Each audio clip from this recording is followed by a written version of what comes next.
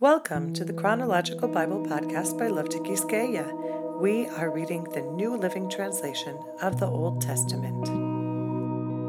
Week 20, Day 4, 2 Kings chapter 12. Joash began to rule over Judah in the 7th year of King Jehu's reign in Israel. He reigned in Jerusalem 40 years. His mother was Zibiah from Beersheba. All his life, Joash did what was pleasing in the Lord's sight, because Jehoiada the priest instructed him.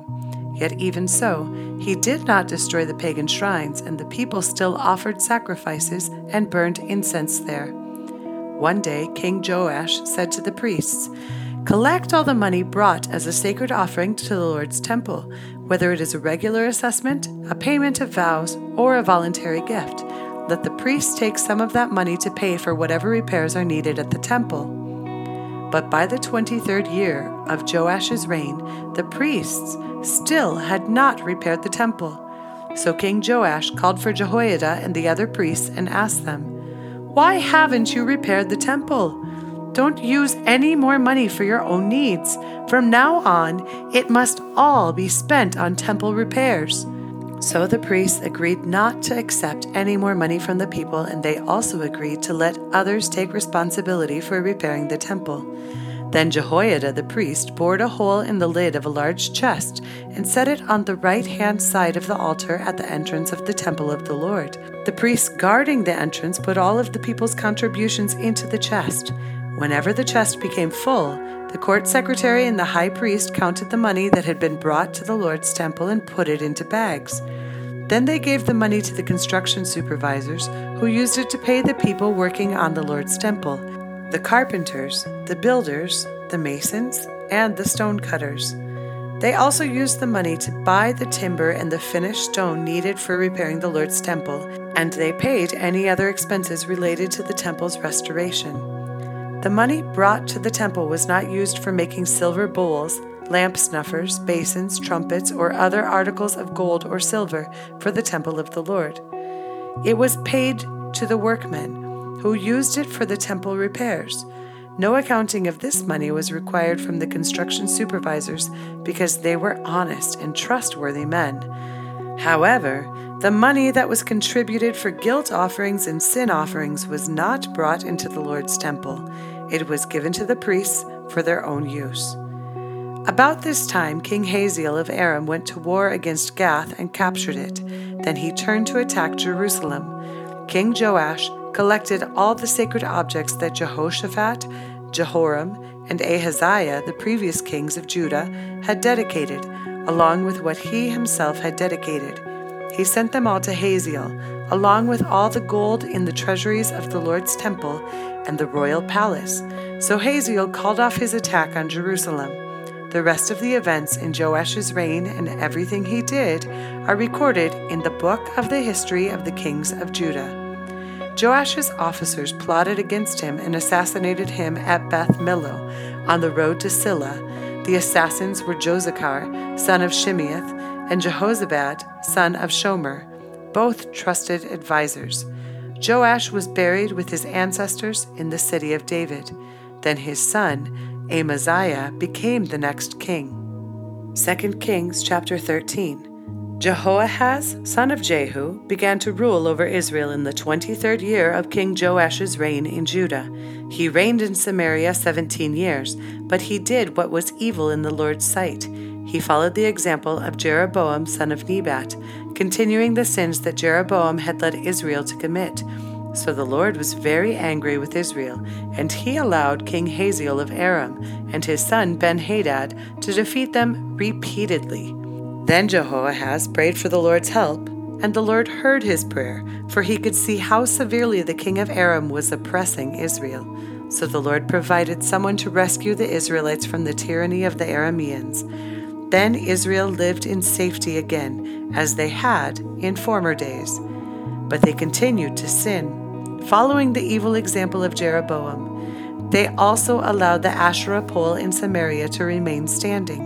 Finally, Jehoahaz's army was reduced to 50 charioteers, 10 chariots, and 10,000 foot soldiers.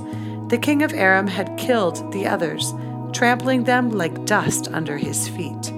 The rest of the events in Jehoahaz's reign, everything he did and the extent of his power, are recorded in the book of the history of the kings of Israel. When Jehoahaz died, he was buried in Samaria. Then his son Jehoash became the next king. Jehoash, son of Jehoahaz, began to rule over Israel in the 37th year of King Joash's reign in Judah. He reigned in Samaria 16 years, but he did what was evil in the Lord's sight.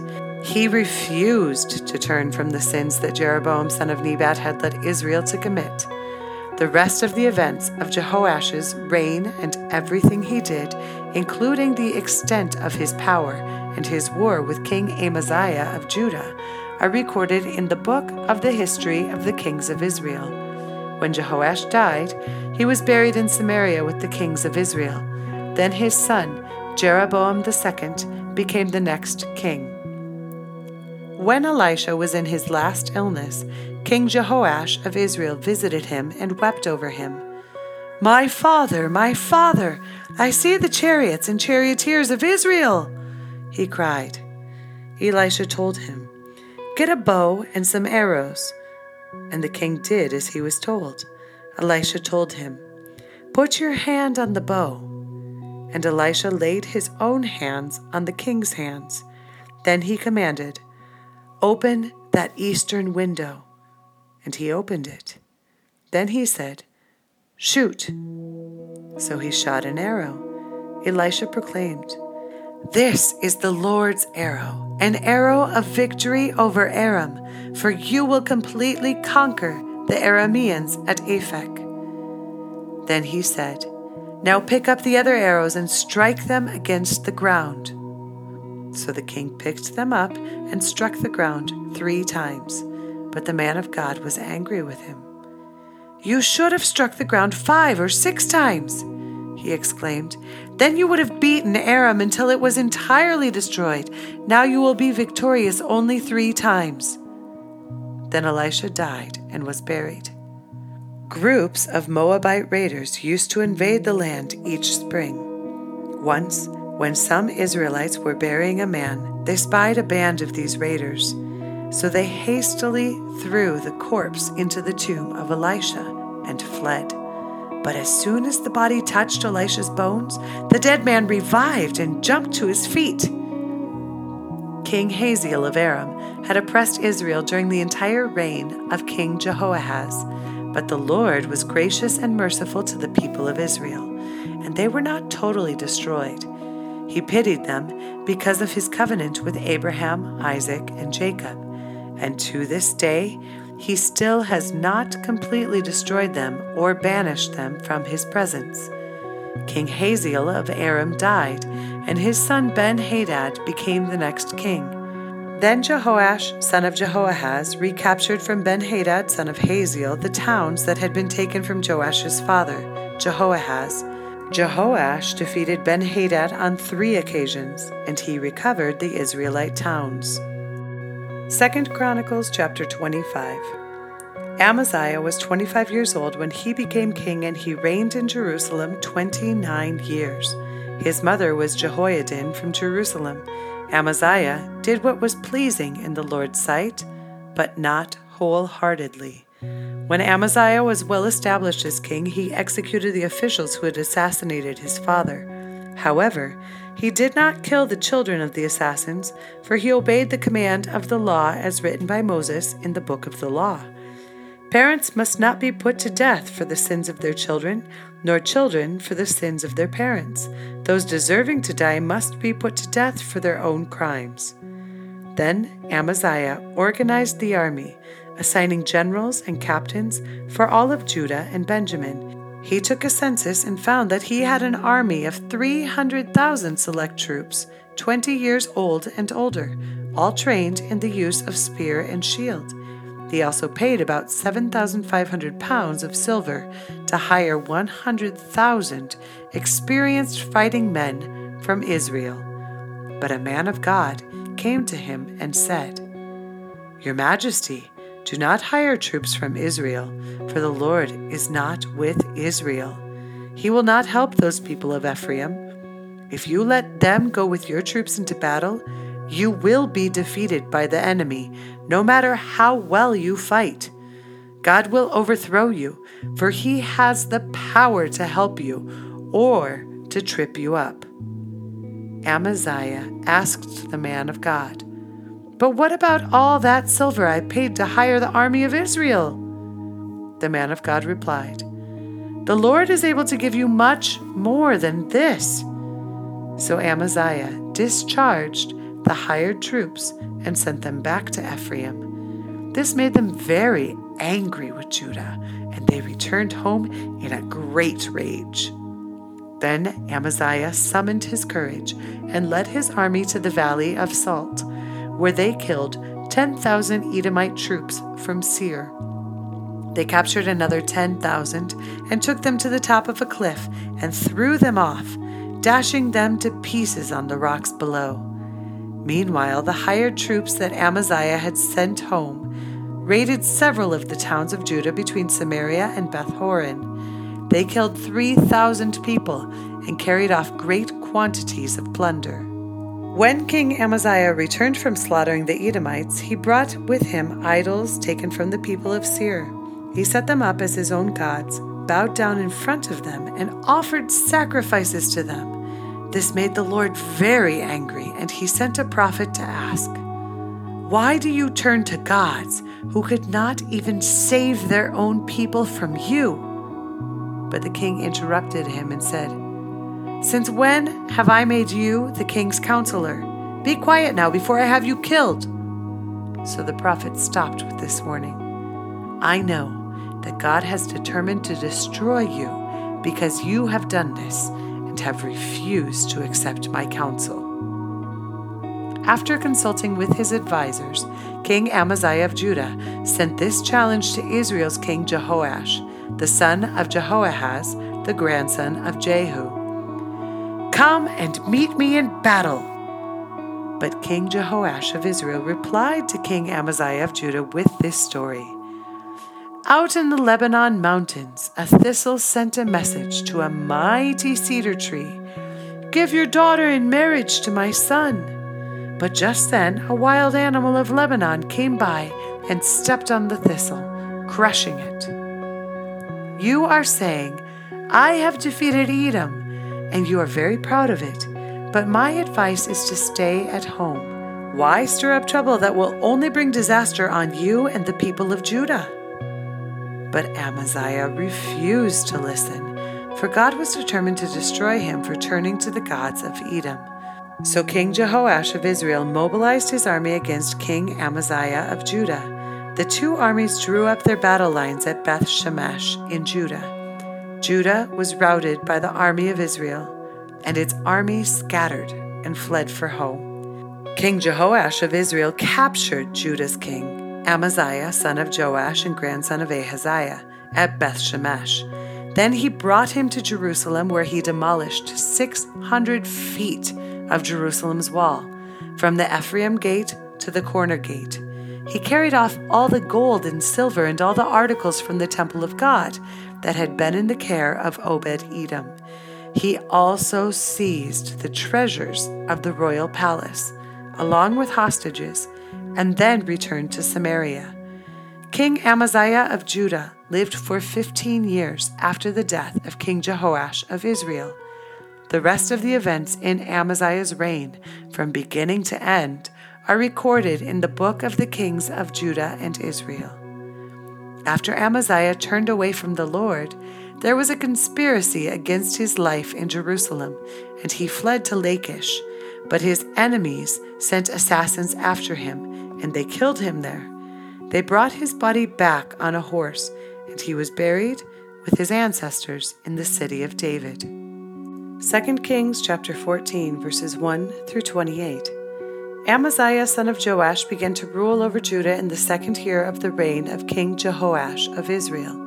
Amaziah was 25 years old when he became king, and he reigned in Jerusalem 29 years. His mother was Jehoiadin from Jerusalem.